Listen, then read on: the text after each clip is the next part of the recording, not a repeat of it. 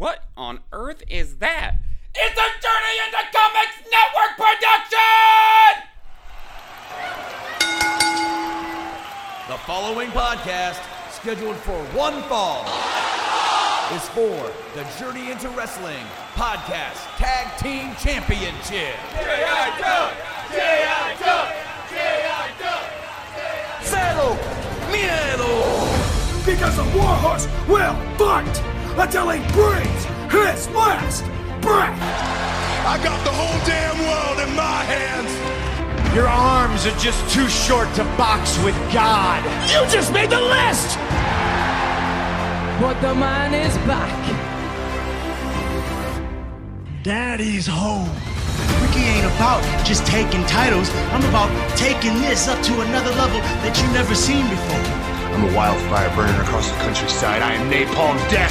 Welcome to Villain Enterprises! No fan, no company, no entity owns pro wrestling. We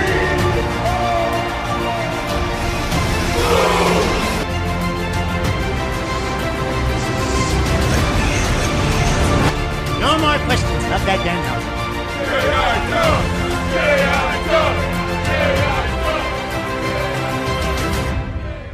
What's up, WrestleManiacs? Welcome back to another episode of Journey into Wrestling. Today it's... Did you feel that? The winds of change. I'm not going to say Season 5 right now. Well, I mean, I just said it then, but I'm not ever going to say it again. Because today, we are here, the milestone that we thought we'd never get to, as every roadblock on Earth has tried to prevent us from being here today. But I'm not alone on episode 100. Welcome back to the fold yet again. The greatest tag team partner in pro podcast wrestling history. Welcome back, Buckles. This is episode 100 again. Well, and actually this is like again 0.5 because it's like three Something times. like that. Yeah. We've apologies for not being on here last week, but we had to scrap last week's episode, which would have been episode 100. We actually had a full episode recorded. Sorta. Well, okay, we had half of an episode. We had an entire hour-long episode recorded, but only half audio. So we have the official episode 100 is the ghost episode that will never see the light of day. Yeah.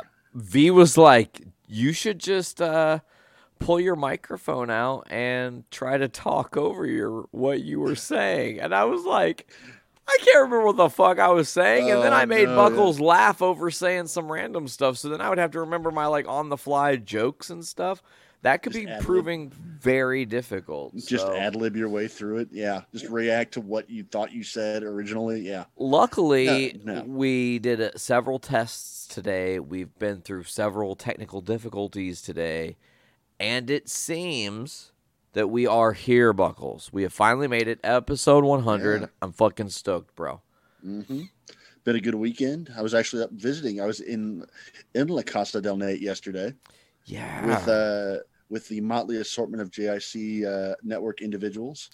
It was a fun time having a mini network meeting. It wasn't full blown. It was just a little gathering, but goddamn, man, I needed that laugh. It was Definitely. Good. There was lots of laughs. I was exhausted by the time we got home, and I was like, my head. I had to take some medicine when I got back. My head was still hurting from laughter. That's when you know you've had a good time, man. That was actually last year's meeting. As soon as everybody left, I think I did just that. I took some medicine and went to fucking sleep because I was whipped. We'll get that as a special episode of JIC tomorrow, I do believe.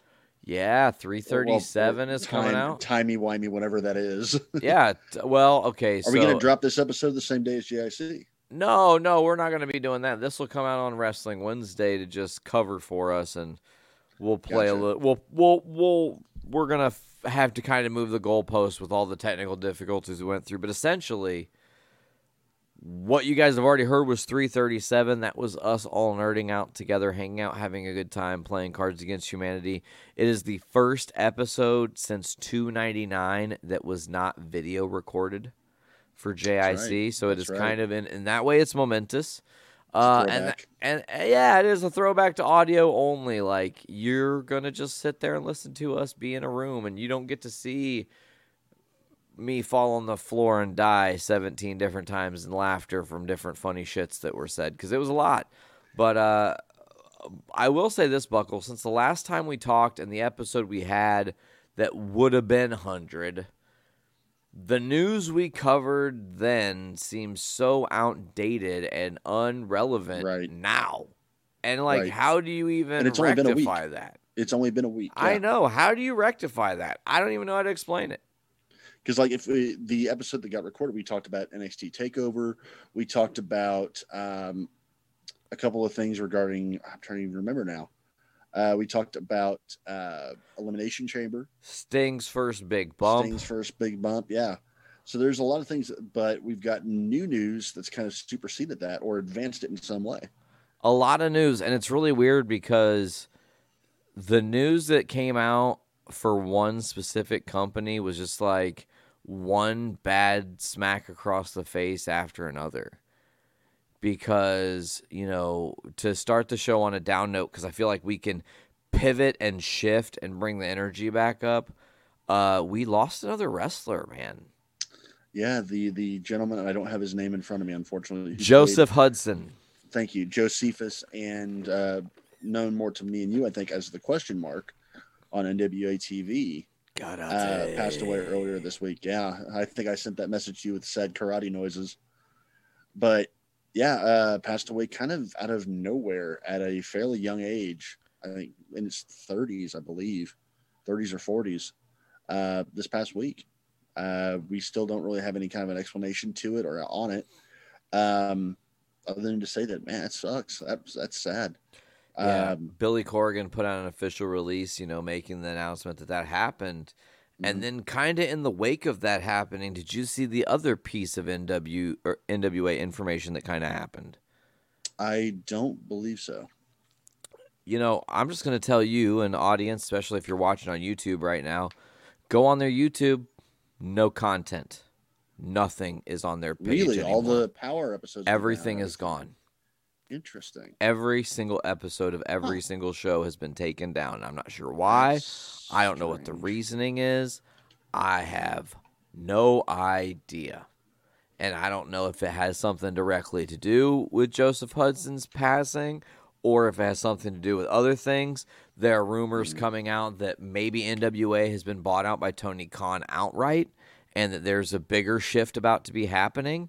See, that would be news to me. I have not heard that. There's, you know, all kinds of speculation, but in that being and having speculation, it kind of leads me to just wonder what is to come for NWA, because, man, they were so promising. Like a year ago, they were killing it. Well, I think you can chalk it up. I hate to say this because it seems like a cop-out, but you can chalk it up to the pandemic killing it. I mean, it showed a lot of promise for viewership and everything, but it was always on kind of shaky legs, being that it was a YouTube only show, being that it was completely fronted by one person or one or two people, and that it was something that didn't have a lot of, I mean, not going to say name recognition because everybody knows NWA, but it didn't have the same name recognition now that it did 30 years ago. It doesn't have the luster it once did. Right. And a lot of people were either new or cast-offs isn't the right word, but a lot of lesser-known people or folks, it seemed like they were just there because they'd left another promotion.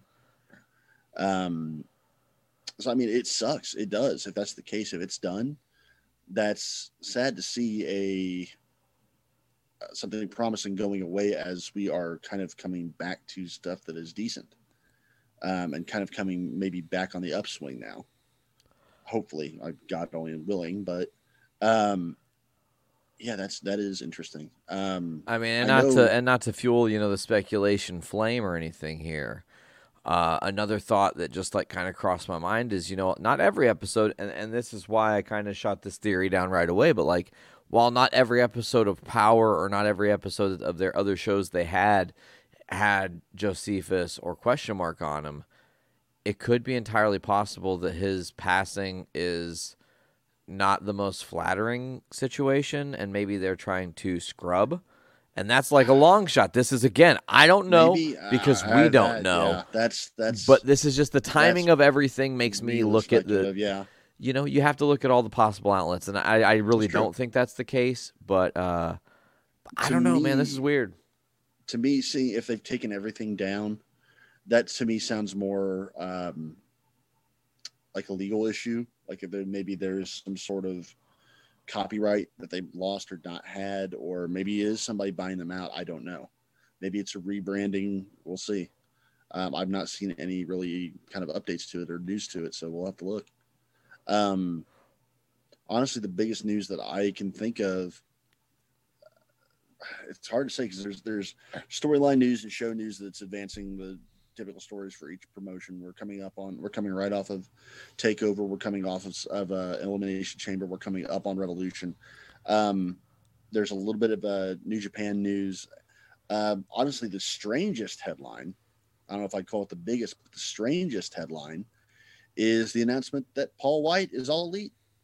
That was a pretty interesting announcement and headline, but it wasn't that headline that's as shocking as I think people realize, because that's the first step.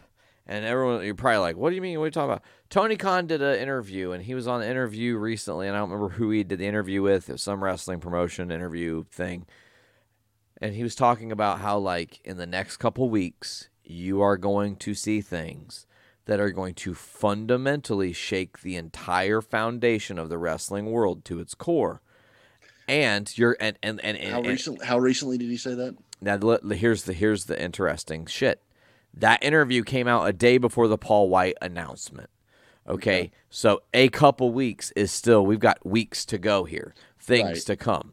So that announcement is interesting. Paul White, huge name, WWE guy. He was a WCW guy, left, went to the WWE, had a whole revival of his career or elongation of his career, whatever. And then now is choosing to go a different route. And then if you read the press release of Paul White going to All Elite, it says, on top of his in-ring return, first line of text, on top of his in-ring return, he's also going to be joining commentary for AEW Elevation, a new Monday night YouTube show. So, my little brain starts ticking. We're going to play a little game here.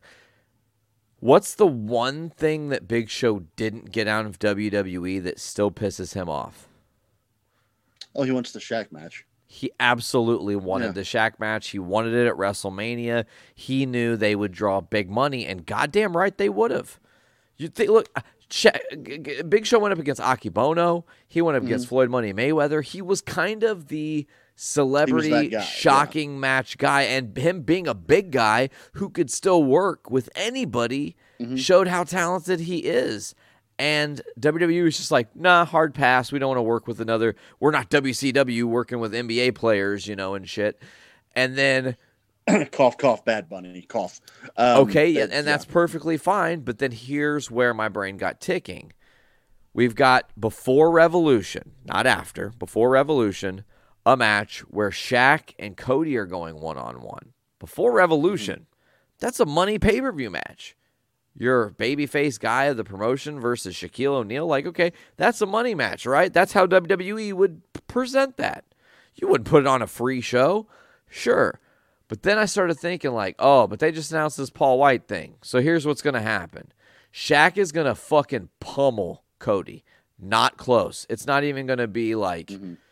Like, sure, Cody's probably going to throw a couple punches or whatever and maybe try to get some shit in, and maybe the girls have a little bit of fucking action to start the match so they can have a highlight before all chaos breaks loose. But I think that Shaq is going to end up just, like, beating the shit out of Cody until here comes Paul White to make the save. And then for Revolution, you literally have built into a 1 week announce it, drop it on the world, and it will fucking explode all around match. And it will already set the Revolution card that is already awesome up to be even better because you do have a celebrity rub. It just works.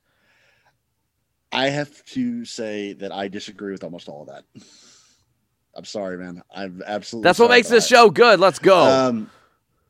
the reason that the Cody match got moved to from Revolution to earlier is A, because of Brandy being pregnant, Sure. and C, because no one cares. No one cares. You and I talked about it on the show before. No one cares about watching Shaq wrestle. Shaq versus Big Show would have been great 6 years ago. But Cody, who is one of the biggest stars in the business, is getting crickets up against Shaq because it's a TBS thing. It's a TNT TBS. They're trying to cross promote. That's all it is. Now, do I think Shaq's going to get his match with, or Big Show's going to get the Shaq match? Yes, I do. There's a working relationship there. He's there. I don't see it not happening. However, I don't see them trying to push it as a big thing because I don't think it's going to draw shit. Okay. I nothing against, Big Show, nothing against Mayweather, no, but the reception towards Shaquille O'Neal doing this match the entire time that it's been promoted on AEW, and this has been going on for about a couple months now. No one has cared whatsoever. So if you can't draw with Cody and Shaq, when Cody is the guy for AEW, I don't see Big Show being that draw. Well, I mean, I don't know, though, because Big Show's announcement got a lot of people talking. Just the announcement that he was all elite got a lot of people like, holy shit. Well, that's not anything to do with him being in the ring or any kind of a match. He got news because he's somebody that everybody expected to be a WWE lifer. It came out of nowhere, and it's a surprising thing. Sure. It had nothing to do with, oh, wow, he's going to have great matches. The reaction's more of, oh, he's going to still do ring stuff. Oh, cool, whatever. I've seen more interest in the Paul White news. The biggest interest has been, what's Dark Elevation? What's that? Oh, he'll be a great commentator. He and Shalom. That's been the biggest conversation I've seen regarding both that on Twitter, on Facebook, on social media platforms, on message boards. It's, oh cool, he's going to wrestle. That's neat. Good for him. He's still got a little while left in him. And oh, he'll be a good commentator. What's this new show? Is this the third hour they've talked about before? Is this what they've been referring to? Which Khan has since shot down. That this is not the new show that they've been talking about. I think it's just an extension of Dark more than anything. Oh, for sure. Just to get real quick onto that, AEW Dark Elevation, to me, if you've watched Dark lately, and I have watched it off and on, Dark is not what it was when it first started. When you first saw a few episodes of AEW Dark, it was the guys that couldn't get on TV or were extras, or they've got a feud going on that they're just pushing a little bit outside of Dynamite, like your Sean Spears, like you'd still get a Kenny and a Mox match here and there, like the Kenny Janela match. Scorpio Sky's push came there. Now, since the pandemic hit, it's been more of a showcase for the up and comers, the indie guys that are going to get screen time and still lose. People who have graduated from the Nightmare thing. To an extent. Well, I say that because last night I watched and Leela Hirsch faced somebody who just graduated from Cody's school. Right. There's it's a little bit of wash both, but I think it's a lot of independent people coming up that they're just giving a chance to continue to work. Maybe that's who they're looking at, moving up to AEW at some point, which is great. Guys like Top Flight, things like that. But I'm thinking they're going to separate Dark and Dark Elevation into, instead of being a 2-hour show like that, and that's what it's become. Dark is now about a 2-hour show, or at least an hour and a half, it seems like. Yeah. I think you're going to have Dark Elevation is elevating those indie guys and the newcomers and stuff like that, whereas Dark is going to be your actual dark matches for Dynamite. Yeah, okay. But the news that Tony Khan is giving is that they are still planning at some point, I think this year, still planning a 3rd hour of television somehow on TNT. We have no clue what it is yet, but they're still hinting at that. They're still talking like they're going to. That's very interesting. It is. I'm just really hoping it's not a 3rd hour added on to Dynamite, because 3-hour shows just don't work very well. Doesn't work. Looking at you, Monday Night Raw. And this is going to sound odd for me to say, but you got Revolution coming up in a week and a half? Actually, no, it's 6 days away. Yeah, it's next week. And I'm honestly not all that hyped for it. I don't know, man. I looked at that card. That card seems pretty dope. I don't care about Jericho and MJF versus the Bucks. I don't, because their characters are all over the freaking map right now. The story's terrible. There is no story really. Up until Papa Buck getting thrown into a door last week, there was zero story between the two of them. That was pretty good. Honestly, I would have rather seen Proud and Powerful versus MJF and Jericho actually show a little bit of story there. The Bucks characters are terrible. I'm sorry. I like watching the matches. I'm not saying the matches are on any of the show. None of the matches are going to be bad at all. But storyline wise, I'm just not as hyped for it.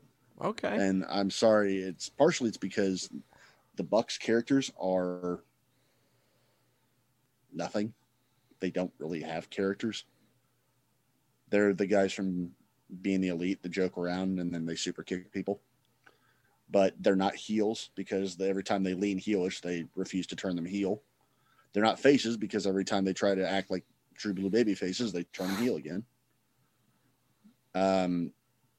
Kenny Omega's character is just grating. Like, I don't understand why they had him doing the whole reading to kids thing. That made no sense whatsoever. It makes no, as much as I'm excited for an exploding ring barbed wire death match, it doesn't feel earned because, there's not really been up until they started off really hot with the lights out match, and then they had the straight up wrestling match. So, okay, what else do you do? Where do you go from there? But immediately following Jericho or Omega losing or winning the title, Moxley didn't really go after him very much. Like, the spotlight became more about the Good Brothers and the Bucks. And then you get a promo from Moxley saying, "Oh yeah, I am coming for you," and then suddenly barbed wire death match. Like, it's all over the place. Tonally, it's all over the place. I can't say I'm hyped about the women's title match because we don't know what it is. We don't know who's fighting Shida. I don't think they're going to push the Japanese bracket winner. Oh, it's Thunder Rosa all day. Hikaru Shida, Thunder Rosa. I don't think so. I think it's Nyla Rose. Because I think there's still a money match to be had between Britt Baker and Thunder Rosa that they're going to blow off later. Okay. So I think it's going to be Nyla Rose again. And if that's the case, we've already seen it. Miro and Kip Sabian versus Best Friends. I mean, I'm here for an Orange Cassidy match, but and the storyline's not bad. It's just kind of bland. And Miro's character is, again, all over the place. The Matt Hardy Hangman Page thing is interesting. At least that is interesting. You got the street fight. Street fight, I'm curious about. Again, I'm not saying I'm not going to be excited or that I'm not going to watch it. I'm excited to see it. I'm going to look forward to watching it, but I'm not like chomping at the bit. Like, it's appointment TV. I have to be there for it. Like, I'm going to sit there and watch it. I'll be there for it, but I don't know if this is an insult or if this is just, it feels like watching any other wrestling pay-per-view to me. Okay. I'm not looking any more forward to it than I looked forward to. Well, I shouldn't say Elimination Chamber because I wasn't looking forward to Chamber at all. But, it doesn't feel special. And I think one problem that AEW has kind of shown in the past, because I've mentioned this before about their last few pay-per-views. I said the same thing going into Full Gear, is that I'm not as excited as I feel like I should be.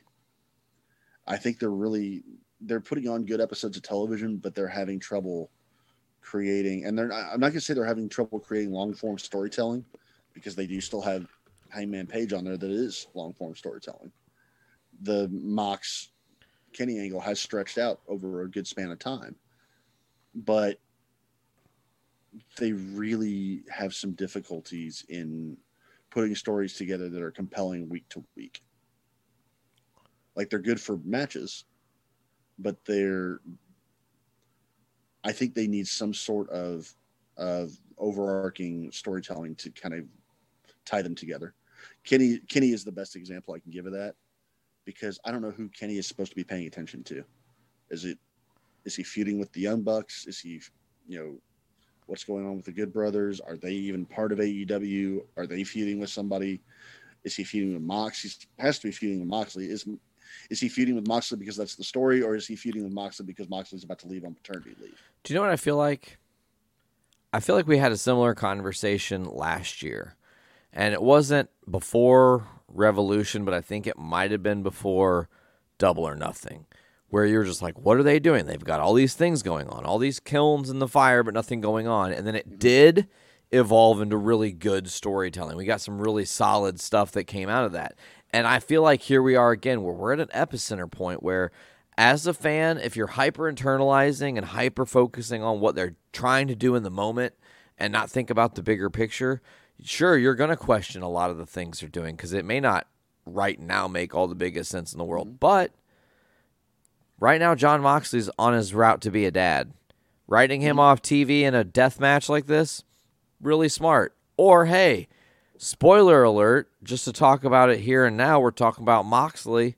He's still the IWGP US champion after he faced Kenta. Yeah. Shockingly. Because I definitely didn't have him pinned to win that match. I don't think anybody did, honestly. And I'm going to throw this out there just because I'm as fallible as anybody else. The difference between you and me when we're watching this and why I may not be as hyped as you are, think about how we take this in. You watch Dynamite every week. Maybe not on Wednesday night, but you watch it every week. What other wrestling shows do you usually watch every week? Some NXTs, just depends. I do. I'm talking like regularly. Impact. I do try to keep up with Impact weekly. So look at me though. I watch Raw, I watch SmackDown, I watch NXT, I watch Dynamite, I try to watch Dark, I watch Beyond this week. So maybe it's the fact that I'm just consuming so much wrestling that it's becoming a little same. And I don't mean to sound that it's not the same because AEW is still worlds better than what WWE is putting out for the most part. But it may be because maybe I'm just not excited for the pay-per-view because I've just watched 3 pay-per-views in the last 2 weeks. Maybe it's just I'm consuming so much at this point that I'm just not. There's not enough differentiating it in terms of why I should be excited. You wrestling whore. It could be that I'm just burned out. Or not even burned out, but just maybe desensitized to it is a better way of putting it. And I'll tell you what the solution to me is, and I noticed it. I just alluded to it a minute ago. I watched Beyond. Beyond has a new weekly show that started on Thursday. And it's the first weekly show, the first Beyond show that's not a one-off in about a year. And I've spoken at length before that I like indie wrestling more than I like the main stuff. And it may just be that that's the palate cleanser I need. It's true. I'm looking more. We had talked about it on the last show that I can say we talked about it in the last show, but you and I talked about it. They didn't hear it. They're bringing back the Collective WrestleMania weekend. I'm looking more forward to that than I am any pay-per-view at all because it's something different. It's something fresher to me. You're just an indie junkie, bro. Could be. It also could be the fact that watching WWE kills the desire to watch wrestling. Watching SmackDown's all right. SmackDown is okay. NXT is still pretty good. I saw an interesting stat, Buckles. I'm excited to talk about NXT today, but watching Raw is slowly killing my desire to watch more wrestling. Well, let me tell you this stat real quick. So it was broken down by amount of wrestling per show, and the stat was like this week AEW had 55 minutes of pro wrestling, Raw had 32 minutes, and SmackDown had 22 minutes. Oh, God, that makes Raw sound so much worse when you consider that it's 3 fucking hours. Oh, God. Right? And only 10% of those hours is wrestling. That I believe it, too. So that's something to think about and consider. It's just really interesting in and of itself. Yeah. WWE's mastered the art of putting content out there without giving you a reason to care about it. Yeah, totally. Well, hey, Buckles, before we get too deep into this episode, I do feel like we should really quickly introduce, we do have a special guest. I mean, you know, we're gonna bring him on right now, and then after he's on and says his piece, Buckles will tell you fine folks a little bit more about what's going on, and I'll let you know, Buckles, when he's done talking, because as of right now and how we're recording this, he can't hear our guest, so we're gonna go ahead and just let him come on right now. Oh, hold on, right now. Hello, yes, this is for the wrestling podcast known as Journey into Wrestling. These are Nate and Alex Housen host this show, and it is the 100th episode. Isn't that nice? So, Danhausen is here to say congratulations on your very nice, very evil milestone. Yes, have a nice time to the Podfather and of sorts, and love that Danhausen, but of course. So how did I have to throw this, how odd and strange it was to just both of us sitting here going, "Hey, let's look that direction for a moment." Yeah, how did Danhausen just invade our show? Through the magic of the WWE's Black Sheep, the cameo.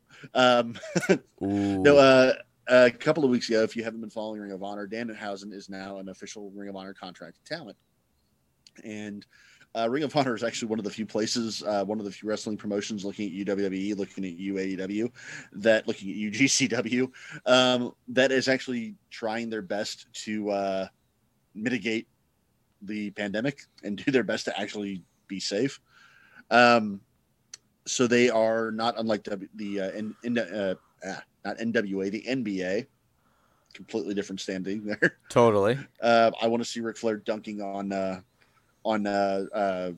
James Storm now. Just stop now.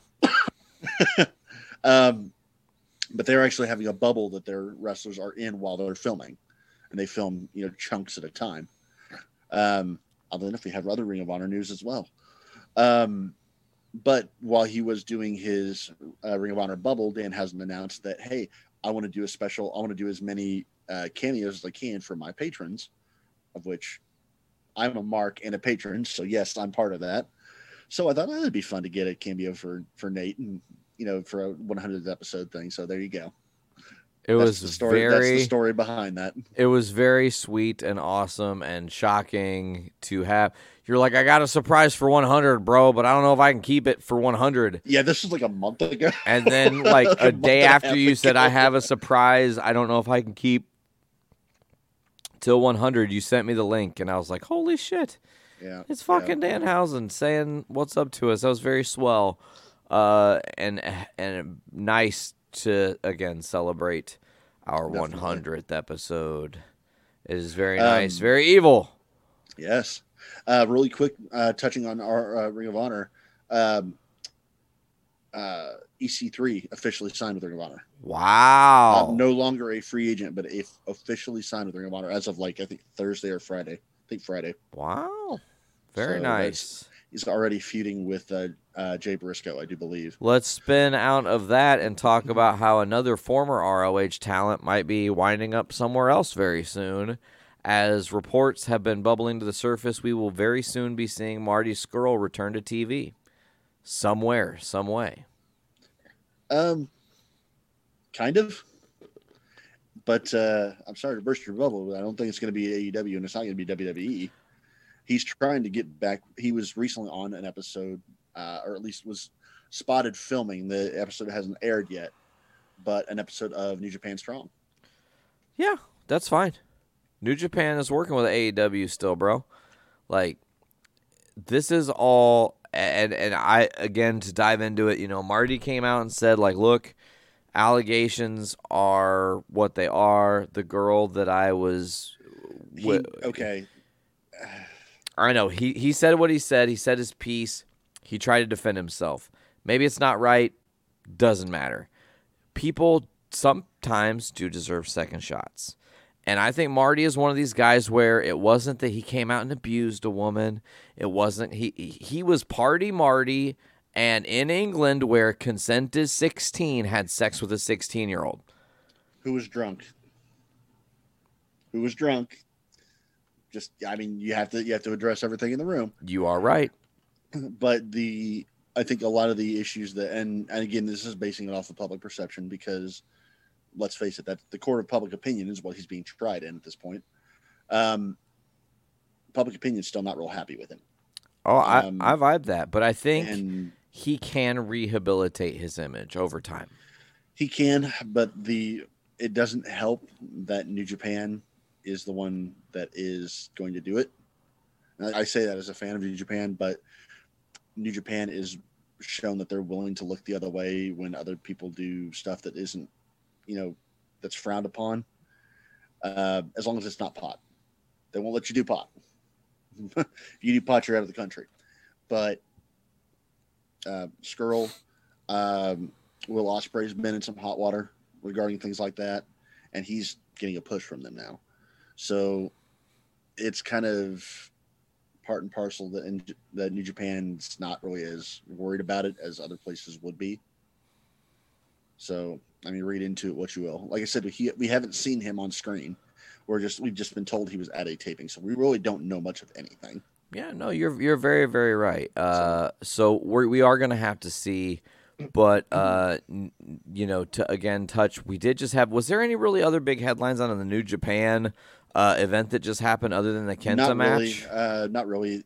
Well, you had New Japan Strong, which is their USA promotion. That's where the Kenta match went down. They did just have Castle Attack, which is a 2-night event. I haven't seen the results from it yet, so I don't really know if really anything has been promoted with it or pushed forward with it yet. Like I said, I haven't seen any of the results for it yet. One last thing that I want to touch on with Marty specifically is the last thing we'd heard of him prior to being part of the Speaking Out movement. Sorry, was that he was the head booker and been given a massive contract with Ring of Honor. And then after the allegations, they did their investigation, whatever that, turns out to be, but they let him go entirely. Like, he's not just not a booker there. He's no longer part of Ring of Honor. So that doesn't really speak well to the situation, I guess. No, that makes sense. I do. That's not a promising sign about it, I guess. No, I do vibe that, but I do look at like the James Gunn situation.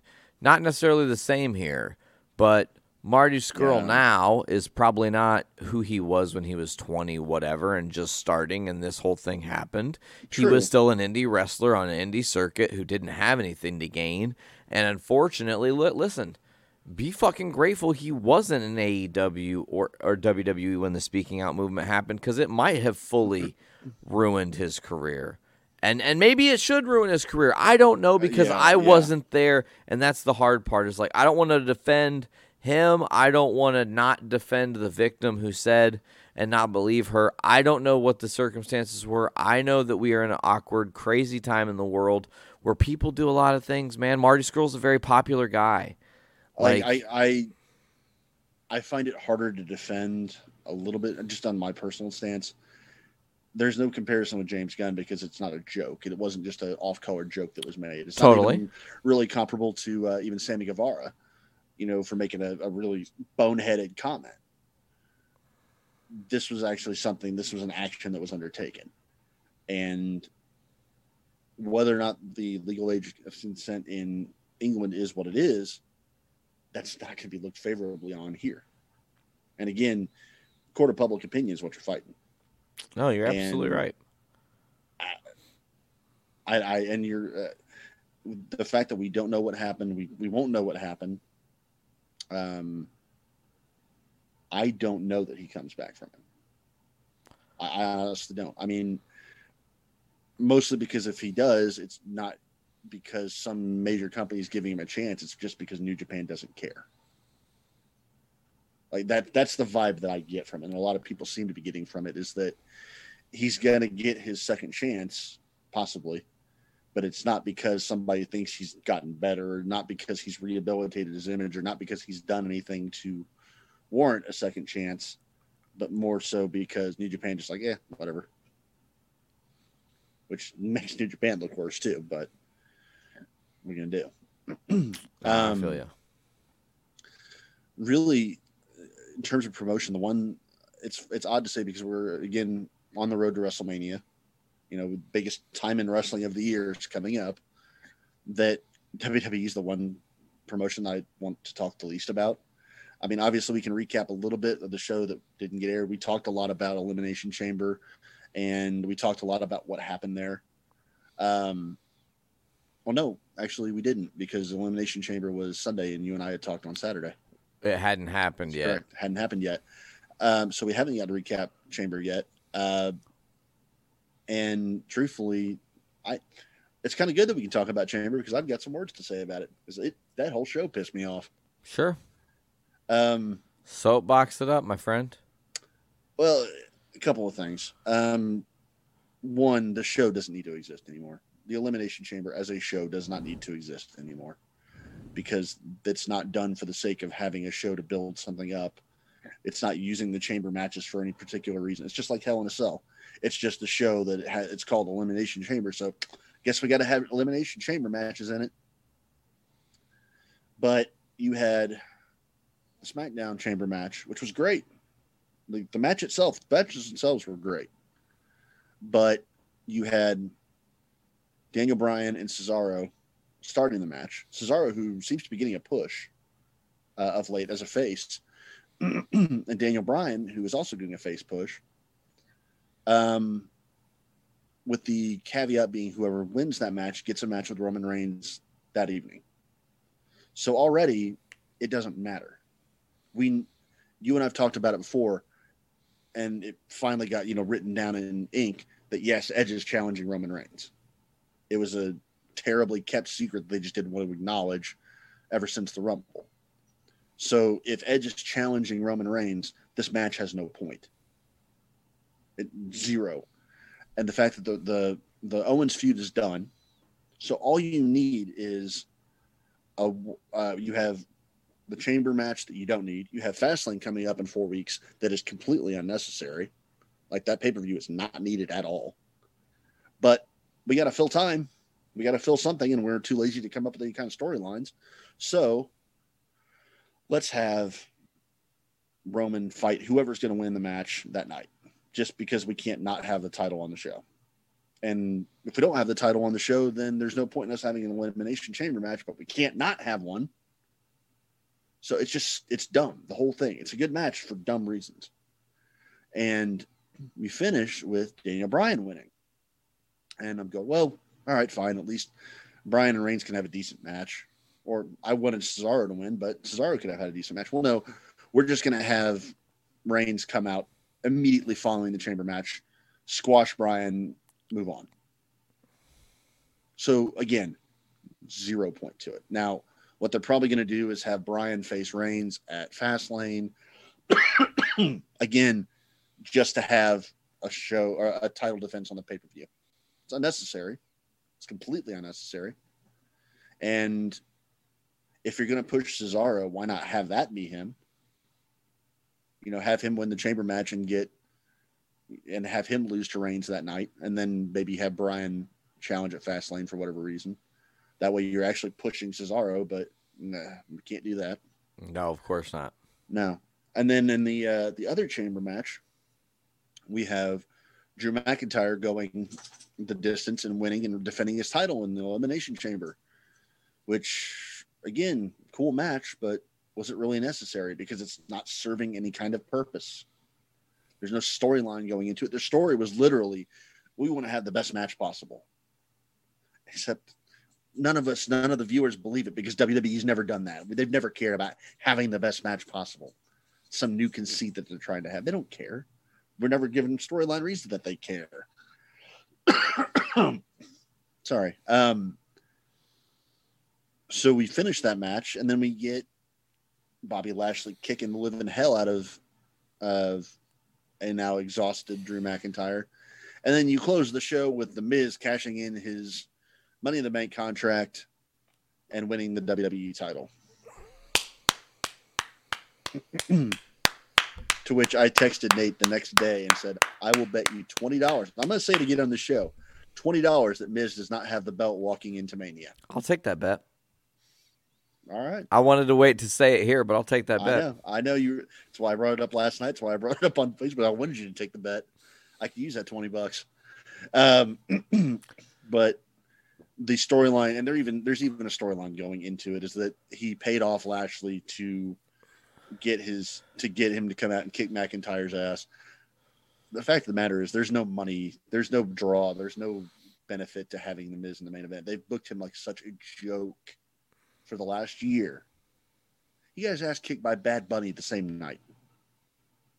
He's being punked out by Bad Bunny, and that's his Mania match. It's going to be Miz and Morrison versus Damian Priest and Bad Bunny. That's been evident since the night after the Rumble.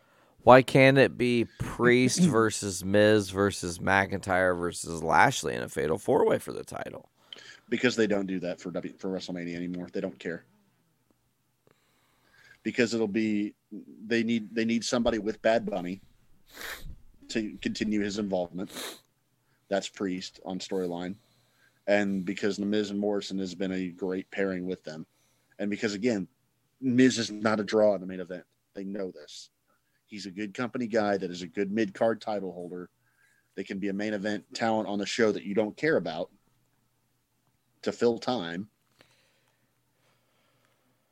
If they'd presented him as anything other than a dork for the last 2.5, 4, 5 years, if this had been the same Miz that went off on Daniel Bryan, I'm talking smack, sure, I'd buy it.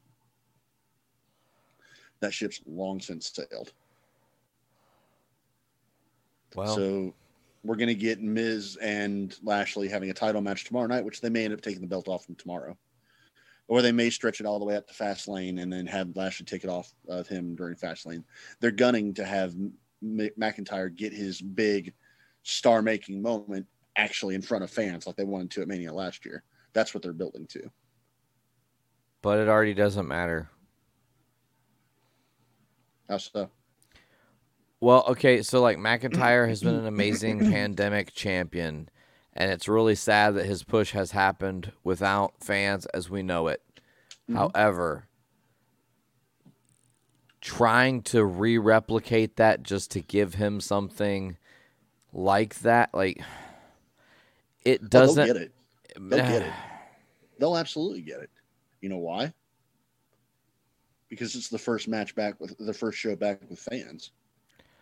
I get it, but what I'm saying is, I'm just saying the idea in general is cheap, and it's getting the pop because you can and not getting the pop because it's the best match in mind. There are 1,000 different ways they could have went with McIntyre, tons of different opportunities and matches they could have planned out that would have made way more sense. Mm-hmm. But instead what they're doing is backdoor having him lose the title to re-win it from a guy so then he can have already lost it from first Orton, so then he can win it and be a 3-time champion at Mania. Like, so it's WWE then, is what you're describing. Well, yeah, clearly. Clearly, that's the thing is what you're describing is their exact MO. It's just shitty and weak, and it doesn't sell to me. And I think there's a hardcore base of fans that want to see WWE start to actually take the risks. They keep teasing and talking about this change and evolving into the PG-13 era again and all this shit. And then, like, we get the teases of it. We start to see the shines of it. And then they just pussyfoot around everything and have these really loosely weak put-together matches. Pretty much, yeah. And it's again, because, yes, there are fans that want that. But all the while, NXT is slaying. Yeah, NXT is still great. The thing is with WWE, and again, it sucks because SmackDown is actually a decent run show. It's for whatever reason, it's got more effort put into it. Maybe it's just because it has Reigns, and Reigns is the best character in WWE right now. But the idea of WWE putting forth as little effort as possible, despite what their fans want, because they've been given no reason to not put as little effort creatively forward possible, is exactly what WWE's been doing for the last 4 or 5 years. They don't put any effort. What I just described with Elimination Chamber and Fastlane being completely dumb and unnecessary, all of it speaks directly to the fact that all they're doing is painting by numbers. They already have the money made. They're already paid. They already know they're going to have people watching it because it's WWE. It doesn't matter what else is going on. And I know you can tell me that the fans are going to leave in droves or whatever thing, but they don't care because the name value still holds. They're still, I'm telling you, you don't follow our Twitter feed. You don't follow wrestling social media for the most part. Go on and read the shit. Read what people are commenting. And you'll be amazed how many people bitch about AEW because it's not WWE. How many blind fans there are that just follow WWE because that's what they grew up on. Foolish. And I'm going to tell you this right now. I love AEW. I love this, the Forbidden Door thing. I love this idea that there's going to be possibly new territories. I love the idea of something coming down and taking down WWE. But it's never going to happen. It will not happen. Because there are so many people that wrestling is WWE and WWE is wrestling. You go ask somebody on the street, go flag down somebody that's walking down the sidewalk, ask them what their first thing is when they think of professional wrestling. They're going to tell you Hulk Hogan and WWE or Austin or The Rock, something associated with WWE. And that's what it's been like for the last 30, 40 years. And it's a publicly traded company. It is the first wrestling promotion to be on network television, even with shit ratings. People don't like they have not been presented reason to care what fans think because the fans are always going to be there. I mean, you're not wrong in a lot of ways, but I hate to sound pessimistic. It's just I don't know, man. I don't think that I don't think it's so black and white. I think that and no offense to your viewpoint, I think a lot of what you're saying makes sense, but I do think that it's not so simple as, oh, well, WWE is just impervious to feel these things that are happening in the wrestling world. The wrestling world is going to change and leave them behind, bro. And they are going to get left behind, and they are going to be the old granddad. So. I do, man. I'm telling you. I don't think so. I am telling you. People are only going to be fooled for so long, and they're going to hear. And as AEW keeps doing the shit they're doing, and as WWE keeps doing the shit they're doing, these two are a dichotomy going in the opposite direction. And people are going to take notice. And at one point, all it takes is one episode of Dynamite to change a fan. Mm-hmm. Same is to be said for an episode of Raw or SmackDown in the opposite direction.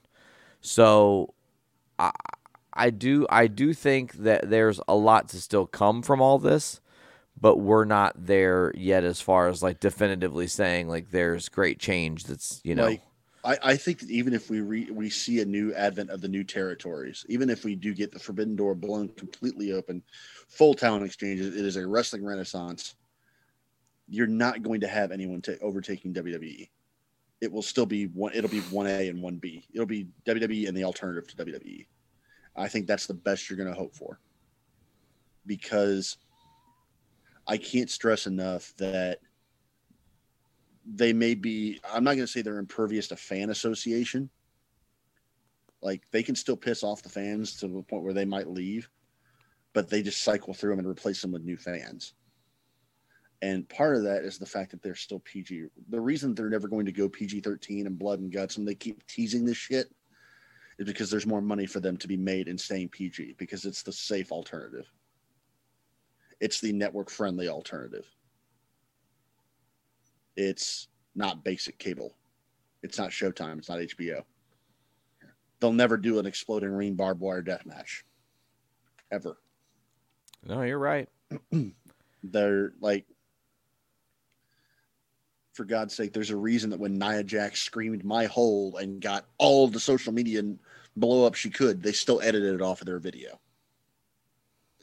There's more money to be made in them being PG and courting the Foxes of the world and the NBC Universals of the world. So WWE is the pedophile of the wrestling world. They're just preying on children. They're the Werther's original of wrestling. It's hard candy that is never going to go away, that will always have a market for it, that is safe, that is bland, and that has been known for years and years and years, that people will always go back to. They're the plain M&Ms of professional wrestling. You said the Werther's original of professional wrestling? Yes. And not only not just saying because Vince McMahon's almost 80. Okay, I just wanted to make sure to send that to you. Writing a show title down, are we? Yeah, that's definitely the episode title for 100. It's much better than whatever the F it was initially, which I don't remember now. But I digress. I believe the Phantom episode, it was Jackass in a wrestling shirt. Said you still like that? Like, and I don't say any of this to be overly pessimistic because I'm not trying to come off as an apologist for WWE by any stretch. Clearly, I don't like the product I'm being given, but I just don't see them coming down. They've dominated the.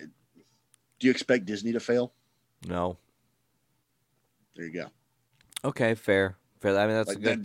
That's really it. But you also don't expect somebody to have the money and the drive to go after Disney to try to dethrone Disney.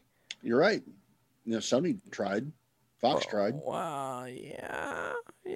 I mean that what is was true. What was Illumination Studios? Is that who did like the Despicable Me? And I think so. Yeah. Yeah, all those. That was really popular too, right? They just shut down.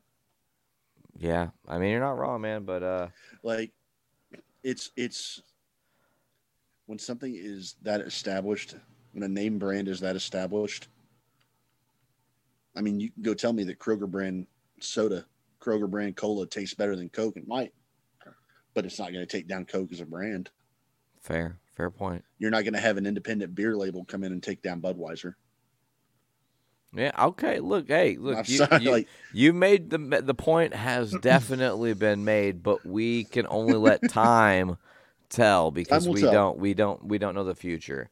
Now I will say I want to say something really quickly here, and that this is perfect for the episode 100 because this is the new dichotomy of the show. This is Nate being the eternal optimist, and time will tell, and I want all the great things in the world, and this is me going, God damn it, I hate everything. That's fair. That's perfectly fair. I do know what the Phantom episode was called, and as soon as I say it, you're going to get a cackle, and then we're going to have to tell a story. Because the episode was called Johnny Smacking People. That's right. Oh, God. That's correct. So to quickly recap why it was called Johnny Smacking People. Ollie's been walking around the house telling me he going to smack me in the Johnny. Because one time he hit me in the Wang Chung, and I, instead of saying Dick or Willie or whatever I was going to say, I said, don't hit me in the Johnny, boy. And then he said, I'm walking around the house Johnny smacking people. And he says it just like that, Johnny smacking. It's hilarious. So that's the new thing around the house now is that we don't Johnny smack nobody. I also want to point out, there's no way for you to show this on camera, and I wish there was, that it's funny that he can say all this about Ollie and about how Ollie's doing this, that, and the other, but he can put him in what looks to be a giant jail cell.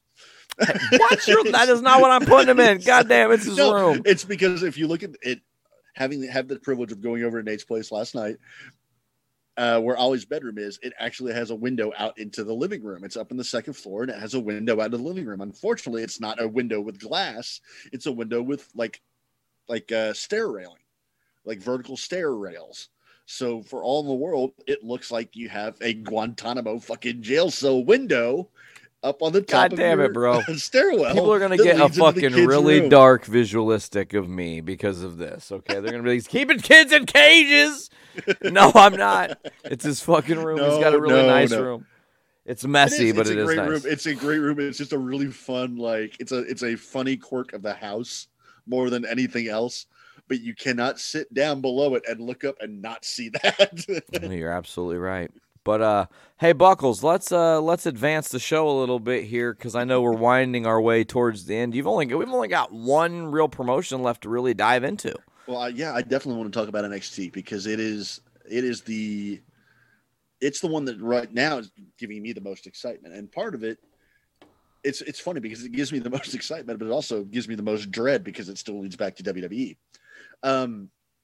We're coming off a takeover. And we did a full recap on the last show. However, just to give a brief recap, Pete Dunne could not defeat Finn Balor for the main title. And when he tried to jump Balor after the fact, he was rescued by the Undisputed Era. Or was he, because the Undisputed Era then completely destructed?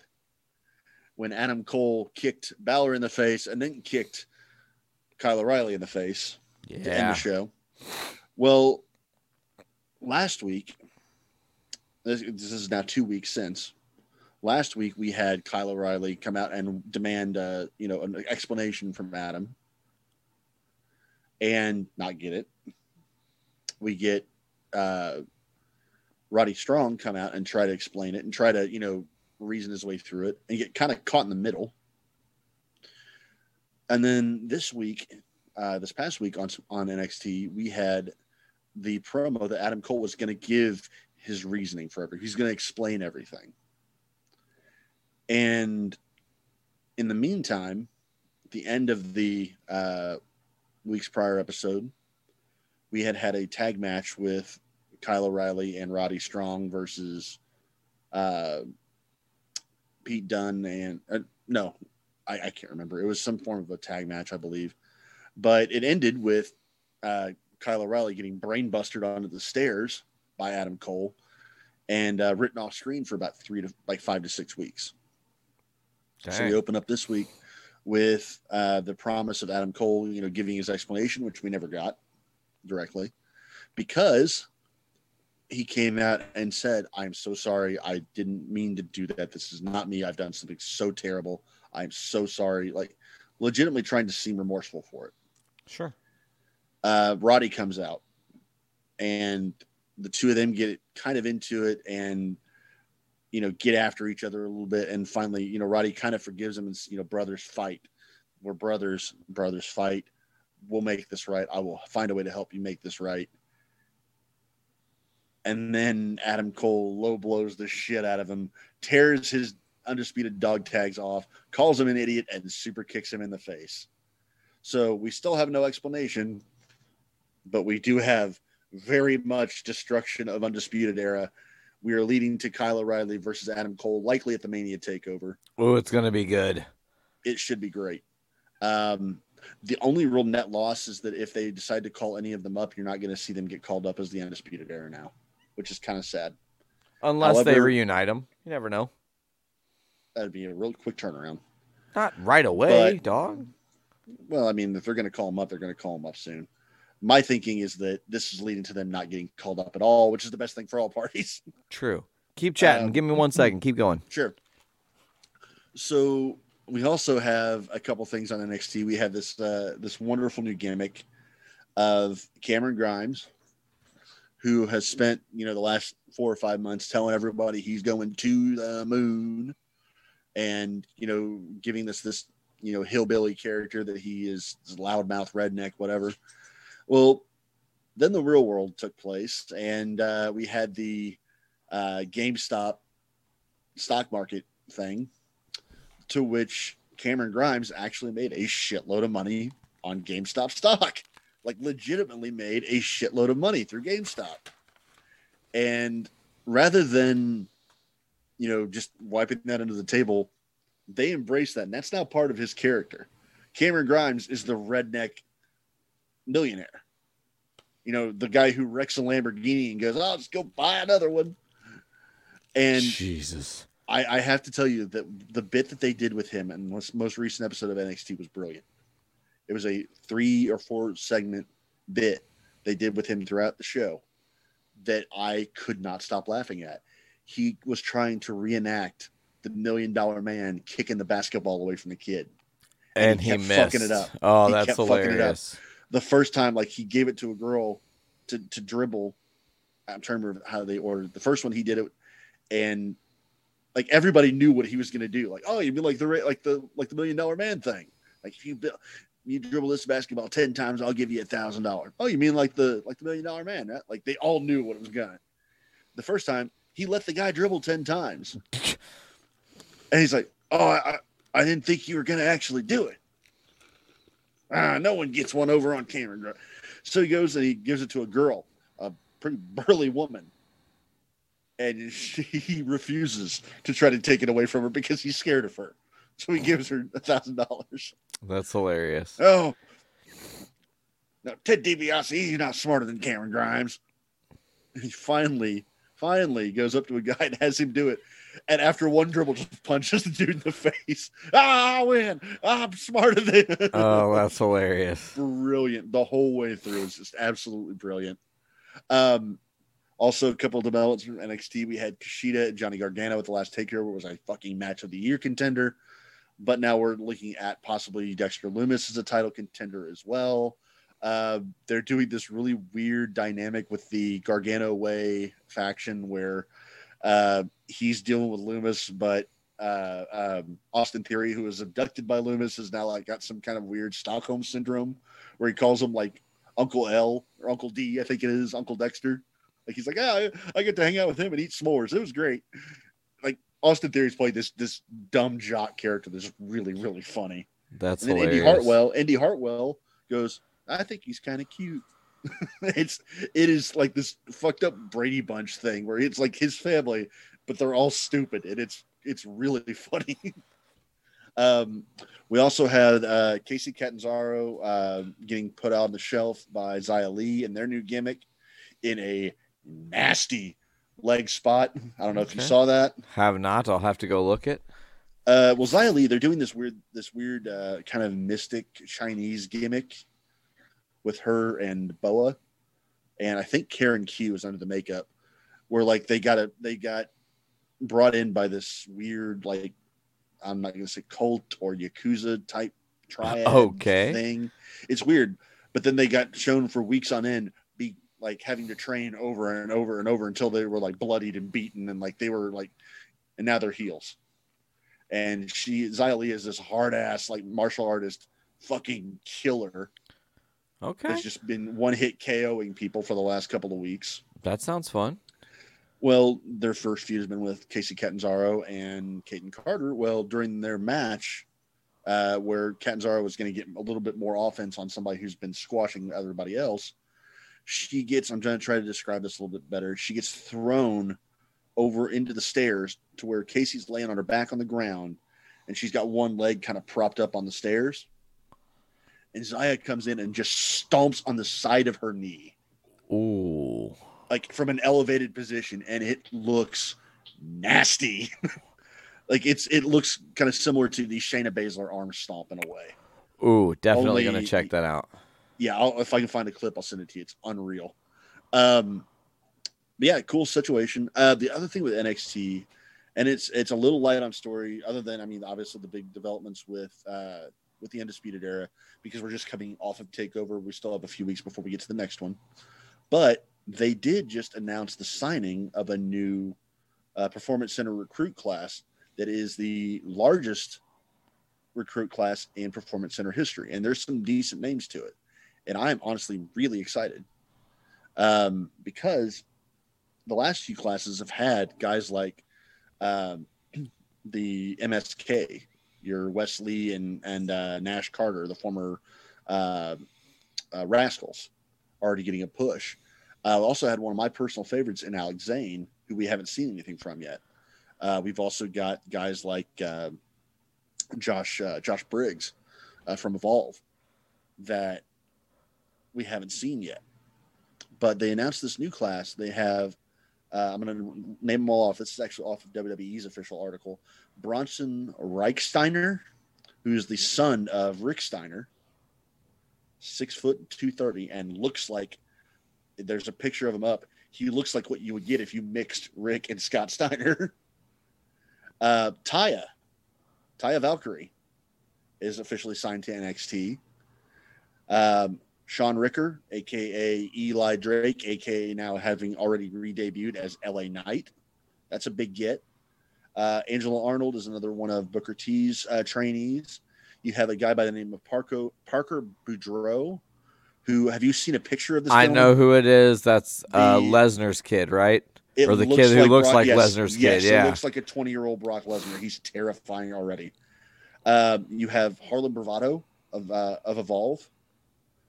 Zoe Stark is a female that has already re-debuted. She actually had a nice match with Io Shirai last week. Nice. Priscilla Kelly is now going by Gigi Dolan. Cora Jade, former GCW wrestler, having most recent match I saw her in prior to WWE was going up against Joey Janela, as wrestling is now as Brianna Kota. You have a couple names I'm not really familiar with in Drew Casper, Cameron Clay, Joe Areola, Matrix. I'm sure I'm butchering the name, Matrix Belton. But then the few that I want to point out specifically, Harlan Bravado, I already mentioned. Anthony Henry is a former Evolve Tag Team Champion and someone who he's actually been one of my, in a few of my Match of the Weeks or top tens. A guy that is a great ring worker and a really underrated heel. And I'm really excited because I thought he was actually retiring. So I'm really excited to see him get into WWE. You have two names that I've mentioned a lot. Christian Hubble, a.k.a. Blake Christian. Blake Christian is a guy who I've mentioned multiple times on the show from his GCW and Black Label Pro shows. He's also been on New Japan recently. He's also been on Impact recently. That's awesome. So to see him get signed by WWE, that's a big thing for them. I'm extremely happy for him. He's a great babyface. Reminds me a lot of kind of a young, not in terms of ring work or not in terms of overall talent maybe, but there's something about him babyface wise that makes me think of babyface Daniel Bryan. Okay. And I say that very highly. He's a natural babyface. And then the one I'm happiest about, because former someone to watch, former person who has retweeted the show before, former favorite of mine, Christian Casanova. Nice. Of Culture Season, signed to WWE NXT. That dude is going places, and I guarantee to you, I don't know, I'm not going to say NXT champion. The dude's got NXT North American champion potential at the very least. If they get behind him, I think he's got the potential to be a future champion for them. Amazing. So huge class. I glossed over Taya of all people for that. That is a huge get. That is someone that needed to. Once again, AEW's women's division is missing out left and right on people for reasons known but to God. I love Layla Hirsch. Glad she's there. I love Chris Statlander. Love that she's there. But they missed out on Mercedes Martinez. They missed out on Deonna Purrazzo. They've now missed out on Taya. They couldn't keep Kylie Ray.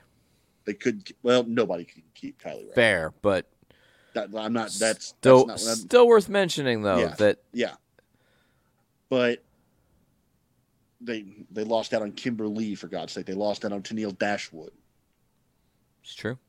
The only one that's still left, really, that they haven't lost out on is why can't I think of her name all of a sudden? Third generation was the Impact World Champion. Tessa Blanchard. Tessa Blanchard. But that's because no one wants to touch her with a 10-foot pole. Bingo. So that's not really someone they're losing out on. But yeah, Taya's going to NXT. Huge. She won't be on NXT long. I have no doubt in my mind because her husband works for Raw. So I can very easily see her getting a quick call up, which will be great for the Raw Women's division. You're absolutely right. Because if they don't change rosters up, that means you have Charlotte, you have Asuka, you would possibly have Taya, and you have Rhea Ripley, who has been announced that will be going to Raw soon. Cool. And the reason this is all really cool, the reason I'm excited for these classes, and not just because I'm really happy with the people they're signing, is because we're, again, getting rumors, and I mentioned this on, I think, our last show. There's rumors of a second NXT show coming around. There's been rumors of a NXT Evolve product of some sort. Now, Evolve is a promotion that has worked with NXT in the past, but died off with the death of the World Wrestling Network, WWN. Evolve just kind of petered out. It, as of probably 3 years ago, was right up there with Beyond, with Black Label, with GCW as one of the indie promotions. It's where Gargano got to start. Ciampa, that was a big run. That's where Thatcher got a lot of his stuff. Stokely Hathaway. And then it became kind of a feeder thing for WWE. You have guys like the Street Profits that went in there and became their tag champions.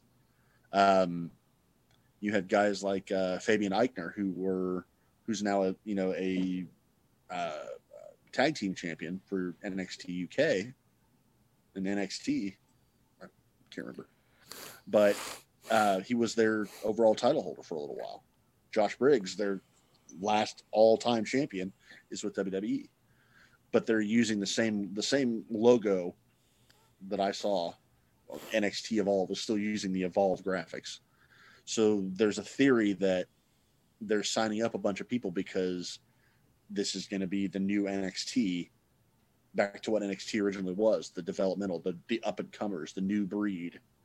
Whereas NXT itself has become the third brand. Without being recognized as the third brand because that Vince refuses to. But it's interesting for the future, to say the least.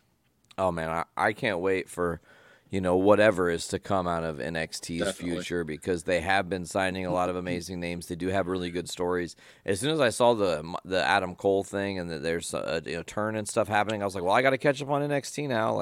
Right. And again, the most recent takeover,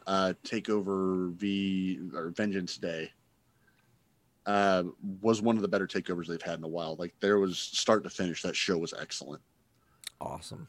So it's interesting to me that while they don't always get used very well, they don't get used well when they get called up for whatever reason, cough Vince, they don't get used very well when they get called up to the main roster.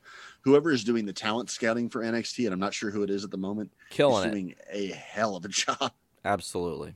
So Absolutely. Well, Buckles, I think that's probably a good spot for us to jump off of this boat.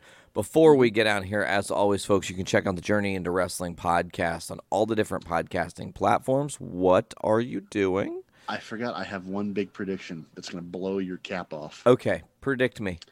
Bold prediction. Predict me, Step Prediction. What are you doing, Step Prediction?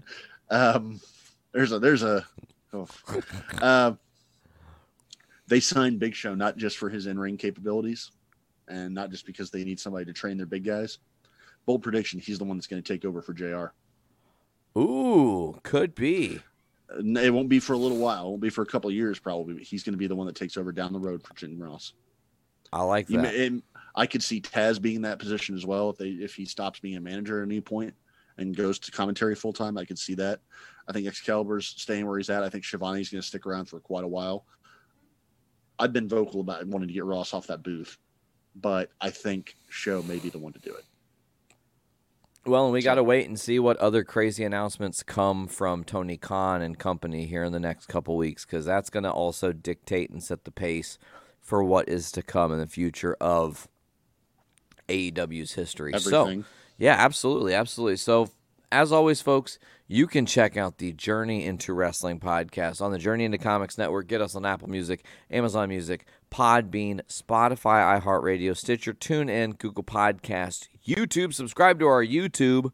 Also, go to journeyintocomics.com and get our one feed of amazing shows. Just, journeyintocomics.com. It's pretty simple, folks. And also, one thing we don't want to forget, if you're a wrestling fan, you like chatting it up with other wrestling fans, Buckles, where can they chat it up with you? That would be on Twitter, on the Twitter machine at JIW on JIC. Yeah. Talk with me. I like to talk. He definitely will can attest to this. talk your ear off and then some. All right, folks. Well, I think that's going to do it for this week's episode of Journey into Wrestling. I want to thank you guys so much for joining us for the 100th episode. Happy 100. Yeah. Thanks, Danhausen. Shout out to Brando for being a part of the show and helping us more ways than most of you folks will ever know. He is so integral to what we do here. Yep. He's also the purveyor of the world's greatest Dusty Rhodes impression. You're absolutely right. We're going to get him on sometime to do that. Maybe we'll have a whole episode where he just does Dusty impression, the whole show.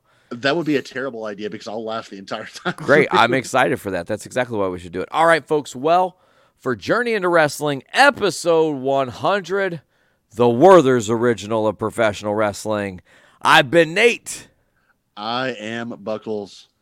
And as always, we will see you WrestleManiacs next time. Later. Oh no, I can't shut the recording off.